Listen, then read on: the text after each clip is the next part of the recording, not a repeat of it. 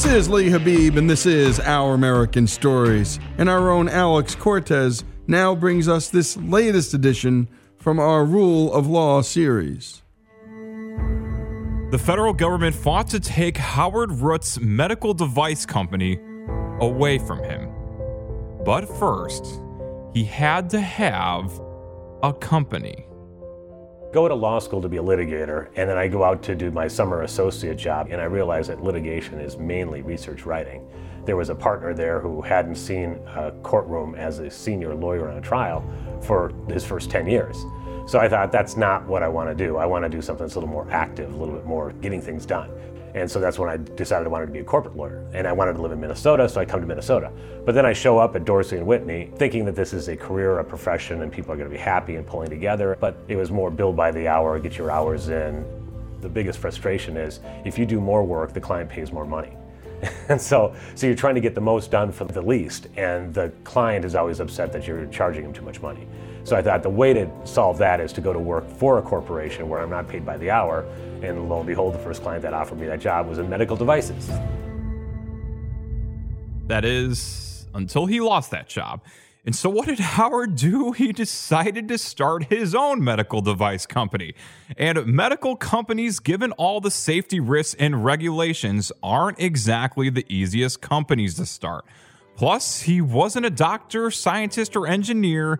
You'd think this 36-year-old didn't really have much going for him at all. And I had absolutely everything I needed to be a successful CEO in a successful company, except two little details. I had no money and I had no medical device. But everything else I was ready to go for. But it's more important to have the skill set and the drive and the desire to get something done than it is to have the money or the specific idea. You can find money, you can find ideas. You can't find that ability or the judgment or the drive to get it done. And supposedly, he didn't have that either. When the business I was working at wasn't growing and they let me go, my boss paid to have a personality assessment done for me, which would tell me what I should do with my career. So I said, it's free, I'll sit down, I'll go through this. I go through it, and the guy comes back and says, you should be a number 2, or you should be a lawyer. You definitely should not be an entrepreneur. You don't have any of the marks of entrepreneur. And it's like, well, I'm gonna do an entrepreneur then. Howard found some money. He found a doctor who had an idea for a sealant after a cardiologist implants a stent. He licensed it from the doctor, and he had himself a great little company until a competitor came in. And they took 85% share of the market that I was going after. So we were locked at about $12 million in sales, and we were losing $15 million a year while doing that, and I didn't see a way out. So I went back to the board and said, I think our first product, clinically, it works, but commercially, we can't beat the competition. So we're going to lose all our money if we keep down this path. A company that, after several years, has only one product, and it's losing a lot of money. At this point, the board of this public company might want to shut it down, let the investors take the money that's left, and run. But that's not how Howard saw things. Instead, what I think we should do is de-emphasize the only product we had at the time and emphasize new products that we can develop and get those on the market before our money runs out. And I think then we can have a standalone medical device company. But that's easier for Howard to say. He's trying to save face. Everyone else isn't in this same boat and didn't have the same enthusiasm for his plan. I announced it to Wall Street, and our stock went from, I think $26 was the high price, and it went down to 70 cents when we announced what we were going to do with this refocus, because we really didn't know what other products we were going to launch. But the board of directors, who actually controlled the company, did have that other option. The board gets together and says, if we shut down right now, we can give the shareholders $2 for each share they own. So why shouldn't we shut down now and give the money back and more than double their money? Well, that is a legitimate question to ask. And I had to go in there and say, because I think we've got a good chance of making it into $5 or $10 a share if we continue to do what we've done. And at that point, they really have the choice of either pulling the plug or going forward. It was a 6-to-1 vote. The one guy who didn't vote for going down this path was the doctor who I had licensed the idea from. He thought this was a crazy plan, so he left the company. So my only clinical expertise in the company left at the same time that the board voted to go down a path with no products in the bag. A huge sigh of relief for Howard for a few minutes, because yet again he had to go out there and find a product. I was worried. I was worried that we wouldn't come up with something. And, fear for me is something, if you don't have anything to do, fear can overcome you. And in my case, if I just sit around and think about something and I don't have anything to keep myself occupied, that would be intolerable. But if you got something to do, then your mind is occupied. And then you can kind of tolerate it and continue to go forward. We launched 3 new products, and that really rebounded the company.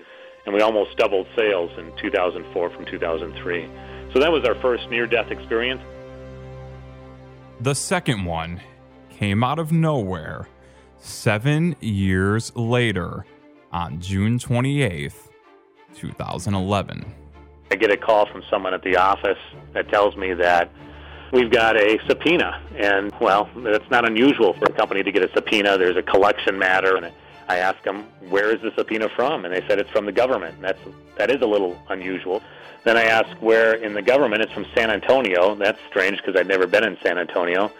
And then I asked what's it about, and they're investigating a federal criminal violation by my company. And it hits you from out of the blue, and you think, what the heck can be going on? I mean, we're not a criminal operation. But for the next 5 years, he'd have to fight to prove that every single day. And when we come back, more of this compelling story, Howard Root's story, the founder of the medical device company Vascular Solutions, here on Our American Stories.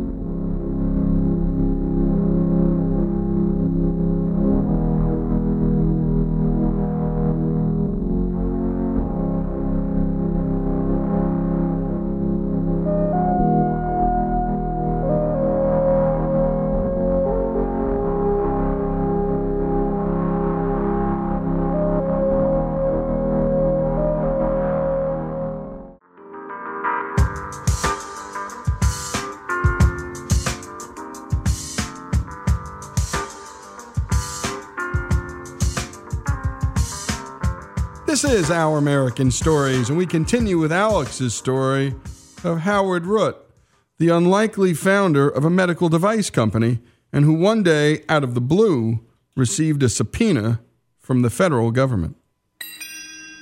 This saga all started because one of Howard's employees, a former one, filed a lawsuit in the Western District of Texas, and it wasn't just any old lawsuit. He filed it with the U.S. Attorney's Office as a whistleblower, leaving the government to decide whether they wanted to take on the case, and if they do, they're the ones to do it, not the whistleblower and their lawyer, which means that all of the expenses are on the federal government's dime, a virtually unlimited one, whereas companies, especially small ones, do not. And if the government wins the case, the whistleblower gets 25% of the winnings, a big percentage. And so the whistleblower has a big incentive to drum up a big case for the biggest payday possible. And this whistleblower story was that Vascular Solutions was marketing one of their products off-label. So you start off with something that's fairly confusing. When you say you have an approved medical device, the device isn't approved. The device is approved for a specific use or for an indication for use. And so you get approval to use, say, a scalpel for cutting this part of the body, but it's not approved for using it in a different part of the body. That would be an off-label use. Confused yet? Well, there's more. Now, you add to that doctors can use any medical device for any use, and it's not illegal. It's actually necessary, because you cannot possibly get approval for a device for everything a doctor can use it for. They'll just grab it and go. So the law is that doctors can use a device for anything they want, and then companies are only supposed to talk about it for use in the indications that it's approved for. That's what the FDA wants to have happen. But the courts have said this is a free speech thing. If the doctors are legally able to use it, sales reps can talk about that use all they want. That's free speech. It's not false. It's not misleading. It's actually in the best interest of the patient because the device sales rep has the most information about it. But the FDA and DOJ want to make it a crime. And they're carelessly ignoring the courts, whereas Vascular Solutions is overly careful. And that included doing things that the FDA didn't even ask them to do, but they could.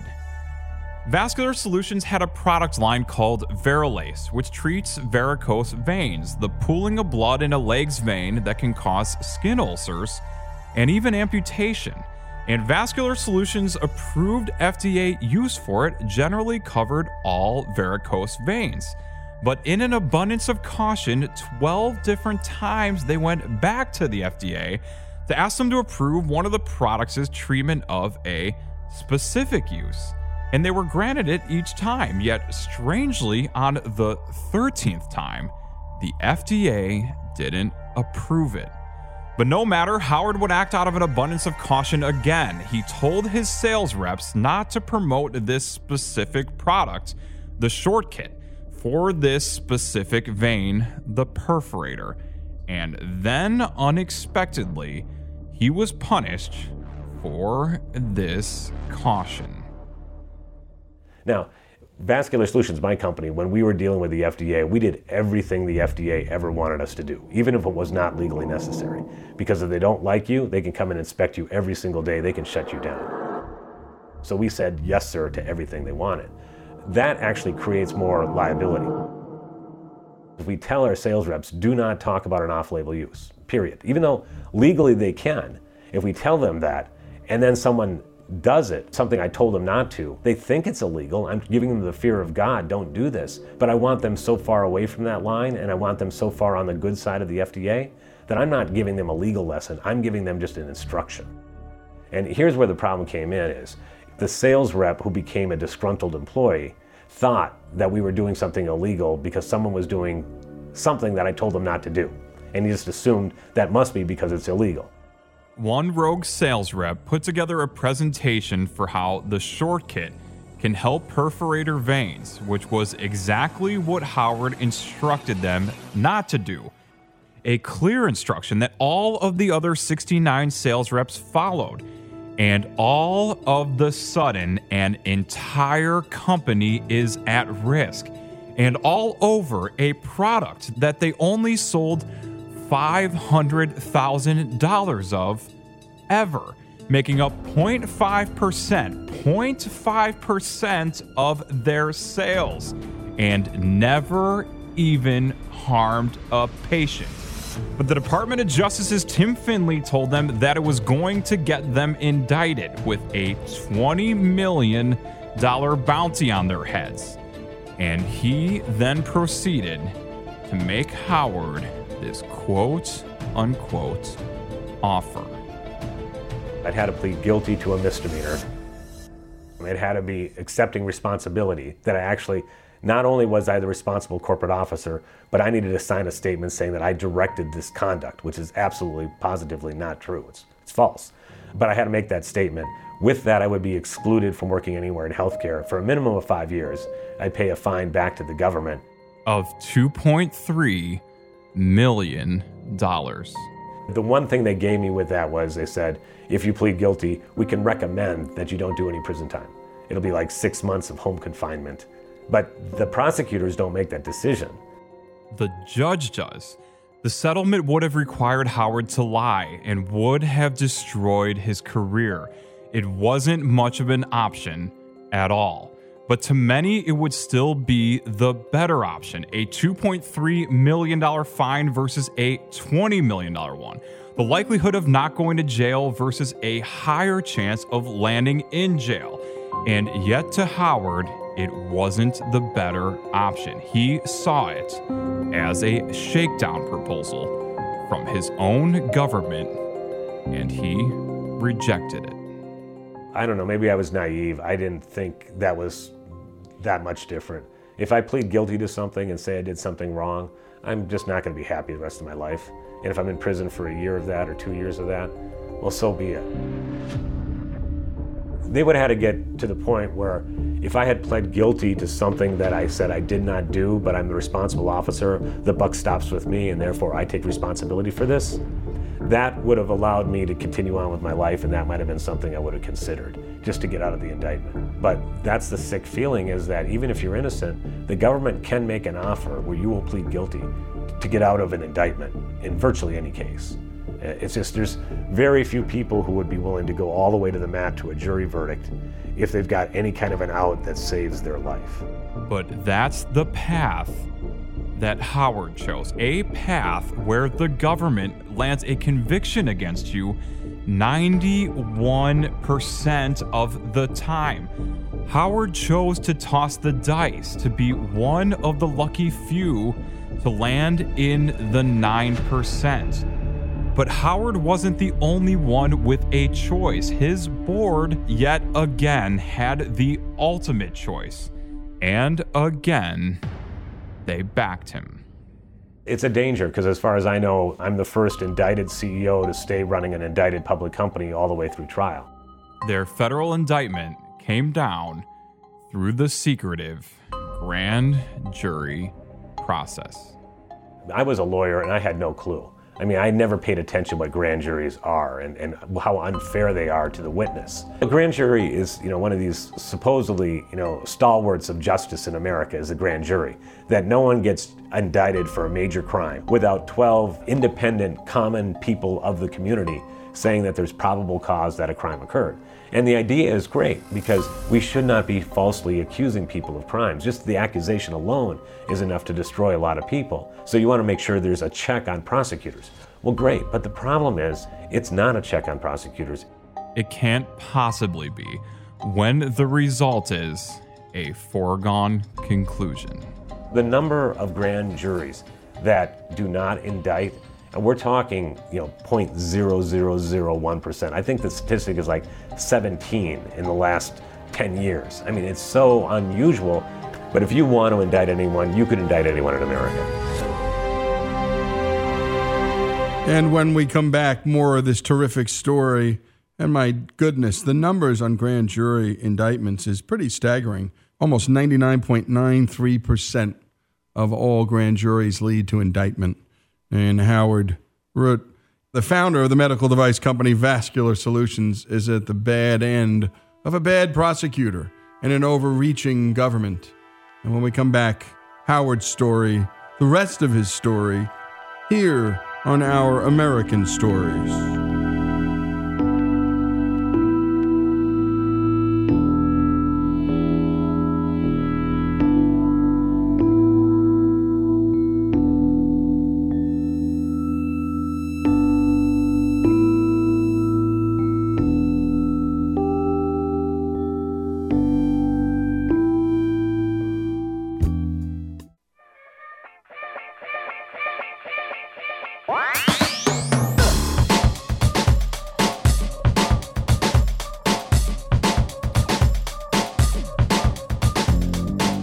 This is Our American Stories, and we continue with Howard Root's story of his medical device company, Vascular Solutions, being targeted by their own federal government. I did not know that there is no judge in a grand jury proceeding. There is no opposing counsel in the grand jury proceeding. The grand jury room isn't even a courtroom. It's just a little conference room where they have 12 grand jurors who are not paying attention, a court reporter, the prosecutor, and the witness. And the prosecutor asks the question of the witness. There is no one there to object on your behalf as the witness. There's no judge to rule on it. Even if you did object, your only choice is to say, I want to talk to my lawyer, and you have to leave the room, talk to your lawyer, and then come back in, and then the prosecutor continues to ask the question. So it's an unfair position for the employee to be in. And the 6 of Howard's employees who were called to testify at the grand jury were asked questions in ways that weren't really questions. These employees go in and they believe, like I did at the start, if you're innocent in America, what you should do is cooperate and tell the truth to the prosecutors. I told each employee when they went down to the grand jury, I have only one instruction for you: tell the truth.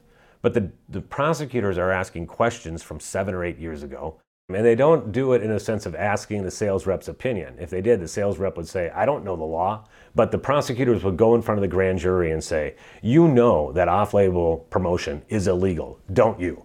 And when an assistant U.S. attorney says what the law is, most salespeople will agree. One of the reasons they're salespeople is they like to agree. They never say no to the customer, and the customer in this case, they think, is that prosecutor. So they're giving testimony to the prosecutors, which is exactly the words the prosecutor said to them. And then the prosecutor says, see, the corporation knew this was illegal. Now you, the CEO, are responsible. You're going to prison. And this would be the so-called evidence that the government prosecutors would use in the courtroom. And when the employees were wise enough to push back against the prosecutors, there were consequences. If someone says, no, that did not happen, we were not instructed to go out and promote products off-label, we were a by-the-book company, then the prosecutor wants to amp it up. And he'll start with saying, other people disagree with you. Are you calling them a liar? Which is against the law for a prosecutor to bring up another witness's testimony. Or he will say, if you want to take that position, it should be made known that I have the power to destroy your career, because I think you're lying. And if you're lying, that's fraud. And if I say to Department of Health and Human Services that this healthcare employee is engaged in fraud, they will exclude you from working with any institution that takes a Medicare patient, which is every hospital in America. So you'll never sell another medical device if you get excluded. Well, then people think, well, boy, I better agree with this guy. I don't want to get destroyed. And then he says, and if you say this over here, we'll give you immunity. And worse than just say this, the government prosecutors went as far as coercing the employees into signing incriminating statements that they had written. Now, this statement was written by the prosecutors. It's written in legalese. I know my sales reps could never even understand what they were saying, much less come up with it on their own. And the prosecutors would not allow the witness to change the statement. Now, if this is a statement of the employee of what happened, the employee should be allowed to change whatever they want. And they shouldn't be threatened that if you say the wrong thing according to the prosecutors, you get destroyed, and if you say the right thing, you get immunity. I mean, that's a way of getting not truth, but actually the opposite of truth. And if the employee did not do that in the case of Glenn Holden, the prosecutors said he was in obstruction of justice and lying and indicted him on perjury. But it didn't stop there. Howard later learned that it was one of his employees, not him, who was subjected to the prosecutor's most reprehensible tactic. Beth Matthews was our regional manager in Great Lakes, and they actually told her, it was just so bizarre, because she said she's getting abused by these prosecutors who want her to testify a way that she knows is not true. And then they say, you should rethink your answer because, quote, we have the power to withhold rights and privileges provided to your natural-born son. Now, it's weird on a couple fronts. First, why are you threatening my children? But second, how specific do you have to be to know that she's got a natural-born son and an adopted son? I mean, to her, the weird thing was they were telling her that we know all about you, so you better do what we tell you because we've got power over your entire life. And to top it off, here's how the grand jury process addressed the person who supposedly committed the injustice. The prosecutors decide who to call in. They didn't call me in. They would not bring me into the grand jury in order to give testimony to the grand jury because that was not going to be helpful to them. So the grand jurors only heard one side of the story, one corrupted by illegal and questionable practices, and never heard the other side. What do you think they were going to do? The indictment came down on November 13th, 2014, with 6 criminal charges against Glenn Holden, 9 criminal charges against Vascular Solutions, and 9 against Howard Root. They tried to appeal it to the higher-ups at the Department of Justice, and they weren't interested. Potentially worse is how Howard's senator, Amy Klobuchar, reacted. I've known Amy since 1985. She was a politician back then, even when she was a lawyer at the law firm working with me. She will give you a hot dish recipe if you need one any time of day. That's fine. She'll let you tour the Capitol and give you a preferred pass. But if you actually want her to look into something that's substantive, we call her Small Stuff Amy for a reason. I sent her staff the background on this case. So she said to me, or her chief of staff said to me, that there is a rule that senators cannot get involved in ongoing DOJ investigations, which is 100% false. Because my lawyers used to work in the Department of Justice, and they got called all the time by senators asking for an accounting of what was going on. But that was Amy's way of saying I can't do something because of a rule, rather than saying I won't do something to help you. His senator didn't tell him the truth. They're now preparing for the trial, and Howard's team searched for their own evidence that would exonerate him. And one of the places that they looked was that FDA reviewer who strangely denied their 13th application. We found the reviewer and we asked him some questions like, what happened and what was your experience? We found out that he had been at the FDA for only a month. He had no medical device experience at all. And the other thing about him was his prior job, prior to getting hired at the FDA, was he was working at a McDonald's as the shift manager at night. So you go from managing a local McDonald's to being the FDA reviewer on varicose vein treatments in 1 month. Now this guy actually understood his limitations, and so when he got our application, he asked someone who had been there a long time, what do you think? And that guy said, yeah, you should approve it. And so he started doing that. And then someone else got their hands on it, and the guy said, no, we need a clinical study. That other person had never worked in this area and wanted a clinical study in every application. So now this is damning evidence, because most of the people in the FDA are saying, you don't need to get an approval. This is exonerating evidence. This is stuff the jury would love to hear. The investigator, George Skavdis, he claims it was an interview. He talked with the examiner, and the examiner gave him that information. George Skavdis never wrote it down and never gave it over to us. We had to find this examiner independent of the government. And so when we found the examiner and got that information, we asked the prosecutors, well, where's the memos? And every investigation needs to be documented. The response back was, we did not conduct an investigation of the examiner. Well, and they used the quote marks around investigation, which means that they're drawing a distinction between what they did. Said the prosecutor did ask some questions of him, but based on that, there was no evidence that was relevant, so we did not conduct an investigation. And when we come back, the final segment of this remarkable story, Howard Root's story, the founder of the medical device company Vascular Solutions, and my goodness, what a story about, well, so much, but the rule of law is just one. More after these messages.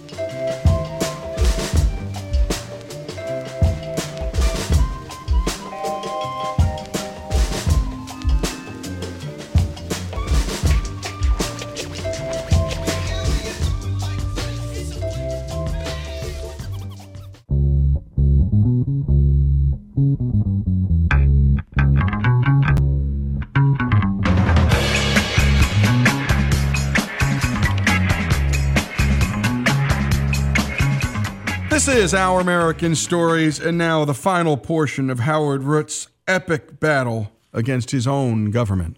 They get to the trial, and the government prosecutor's case is so weak that almost all of their witnesses were hostile ones. They didn't want to be there. And their testimony would actually make the case of the defense. And the most explosive example of this was the government's last witness, Shane Carlson. So Shane probably hasn't slept the 3 nights before then. Going into a courtroom where he's going to get pounded by prosecutors and he's going to sit there with his boss in the courtroom, and if Shane says the wrong word, his boss is going to go to prison. I mean, he's feeling it. He's on the stand and the prosecutors are using his grand jury transcripts, which he doesn't even remember, and at the time didn't know what he was saying, to impeach him and by changing him and beating him up on everything. And he doesn't know what to say, so he's got the deer in the headlights look to him. And this goes on for like 2 to 3 hours. And then it switches over to the cross-examination. And our lawyers are getting up there asking him more softball questions to get him to come out with what he's feeling. And we're going over, now you didn't want to be convicted of a crime, did you, Mr. Carlson? No. And when you were thinking about what these prosecutors were doing to you, you weren't thinking of yourself, were you? He said, no. In fact, you were thinking of your little daughters, weren't you? And that's when he broke down. That's what he was thinking. What will his daughters think of him if he's indicted of a felony for lying to the government? And that just came out at him, and he just started sobbing. I mean, my wife was watching on the transcripts this testimony going on, and there was just a silence there. The transcript stopped. It's an online transcript. It stops. You go, what's going on here? And it's because everyone is silent in the courtroom while he's trying to compose himself, and the jury's looking at him thinking, what the hell is going on here when prosecutors are beating up this guy to the point that he's worried about his children over something that's so insignificant? And that's one of the biggest disconnects in our case, was that the prosecutors thought this was a horrible act, and yet they couldn't point to anyone who had been hurt. You just can't make it out to be a bad case if no patient was hurt, if no investor lost money, if no one did anything that was even material in any way. And the jury got that. Always worried about what would happen if the lawyers were just left to themselves, because they come up with ideas and they're risk averse, but they want to figure out a way to avoid making a mistake. So I was down there from the very beginning, before the trial started, all the way to the end, in San Antonio, at the hotel room, living with my lawyers, being in the war room. So if I saw anything that was starting to go a little bit weird between my lawyer, between the company's lawyers, between the employees' lawyers, between the former employees' lawyers, I would be there and part of it. So if I needed to direct something, I could direct it before it got to a decision. The only exception to that was I came back to Minnesota for the President's Day weekend in February of 2016, and then I fly back down on Monday night thinking everything's good, we got it down, we're going well, our case is coming up, we're 3 weeks in, and I get there and my lawyer texts me, hey Howard, can you stop by the war room, we got something we want to discuss with you. And just when I got that, I knew, oh my God, they came up with something, I'm not gonna like it. They got lawyer upon lawyer upon lawyer pounding on me. What is this going to be? And I get there and they say, we do not want to call a single witness to testify in our defense. And I thought, oh my Lord, you don't want to call a witness. Putting the defendant himself on the stand is risky. And I had arguments with my lawyer from day one. I will testify. I will testify. No matter what you say, I will testify. That is my constitutional right. I'm going to do it. You cannot change my mind. But when they said they're not going to call any witness, that meant they're not going to call me to testify, which means I don't get to testify. It wasn't because they wanted to keep me off the stand, although they were worried about that. It was because they were worried that if we called a case, the government would get a chance to put on a rebuttal case. And there were a couple of witnesses waiting in the wings that my lawyers thought were going to be big-time government witnesses that they were waiting to sandbag us with on rebuttal. And then we can't do a rebuttal after the rebuttal, so that would be the last word. My reasoning, though, was we had all this very emotional testimony that had just come in. Jurors actually were visibly upset, angry at the prosecutors. And I could count at least 5 of them and the alternate juror number 1, so 6 total, that were on our side. Making it difficult for the government to get the unanimous jury verdict against Howard that federal criminal prosecutions require. I didn't think there was anything that was going to happen from there on that would change them from saying the government is guilty and Howard Root and Vascular Solutions are not guilty. Having said that, if I'd been convicted, that decision not to call witnesses, I would have regretted for the rest of my life. Because my wife said, if the jury sees you talk about what you do and why you do it, they're going to connect with you. It would turn out not to have been necessary. The jury acquitted Howard and Vascular Solutions of every single charge, landing them in the 0.5%, the one defendant out of every 200 to be acquitted by a jury in a federal criminal trial. And yet, you could also say that Howard really should be in jail, given that the government charged him with a strict liability crime. Strict liability crime means that if a salesperson says the wrong word, and I have the power and authority to prevent or correct that word, then I am responsible for the crime as much as he is. So if someone says the wrong word, I have the power to prevent it, because that's my job. I have the power to correct it. I have the authority as CEO to prevent it and correct it. So I would swear under oath, I have the power and authority to prevent and correct every violation in the company when I'm the CEO. So the only question then becomes, did the salesperson say the wrong word? And if they did, the CEO goes to prison. So I don't know of anything else in America that's so disjointed from justice than the concept of a strict liability crime, because you cannot change something you don't know anything about. And if I didn't intend to do something, if I didn't know they did it, I could even have told them not to do something. They did that, and then I'm responsible for it. And if you've never managed 100 salespeople, think 100 teenagers, and realize that you can't live in that standard. You know, the evidence they presented was enough for the jury to believe that I was guilty of a crime, because that was the jury instruction. All I needed to be was the responsible corporate officer, and someone had to do something wrong. Danny McGiff, who the government pressured and threatened and incentivized and bribed, signed a statement that he had engaged in criminal activity. You take his admission with that statute, I'm guilty of a misdemeanor. And I think the jury just didn't believe that that's a crime. But technically they could. They could have come to that decision. I went into this thinking I feared the jury, because we're all, you're fearful of 12 Angry Men, right? And you've seen the movie, you've heard about the things where jurors just want to string you up. And then you think, on the other side, you think there's got to be good people in government. And sure, there are bad people in everything. There's bad people in medical devices, in banks, in the government, police officers, everywhere. But there's enough good people that if you appeal it, that the good people will see it and they will not allow this to continue. And my whole case destroyed my thinking on that.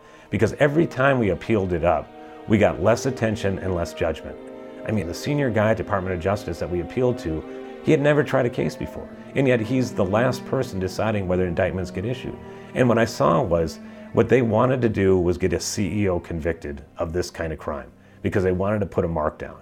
And they were looking for that around the country. And they wanted to find a public company so it would be more visible. They wanted to find a small public company so they could actually punish them harder. If they went after Medtronic, there'd be a lot more uproar about it, because that's tens of thousands of employees and more publicity and more connections. So they intentionally pick smaller people to go after, because those are the ones they can beat. And that's what they want, is a sign to everyone else to stand in line.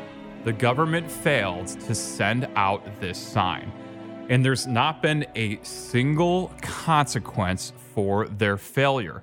All of the government actors in this story are still employed by us. We taxpayers are still paying for the salaries of the prosecutors, Bud Paulson Jr., Tim Finley, Christina Platen, and also for FDA Special Agent George Skabdis.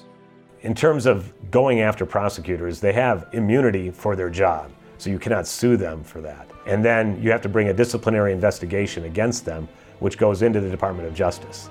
And that organization, the Office of Professional Responsibility, reports to the Attorney General. And so it's an inside organization investigation of inside organization activity. So if you try to bring that up to someone, they're going to just ignore you, and we did that. They're still employed, but Howard is not. There are 3 to 5% of the people in America who are entrepreneurs, people who create jobs, people who create businesses. And if those 3 or 5 become 2 to 4, our growth goes way down. If those 3 to 5 become 4 to 6, our growth goes up. We're playing in such small margins of people who actually go out there and create things. It's not that they're the most important people in the world, it's just that in the economy, there are a few number of people who are creating a lot of the growth in companies. And if you drive those people out, bad things happen.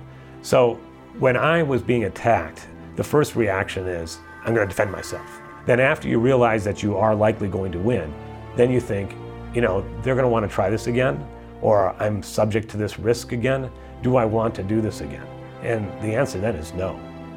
Sure, I loved medical devices. It was my life's ambition that I found when I was 35.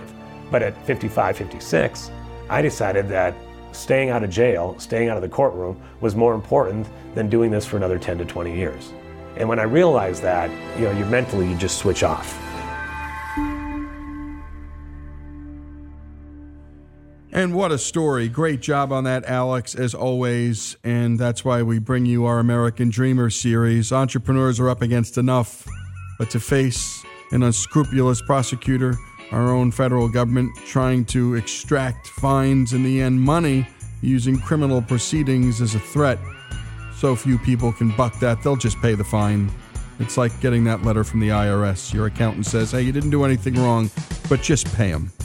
And we love to bring you those stories of the overreaching federal government when it does. And Howard Root's story here on Our American Story.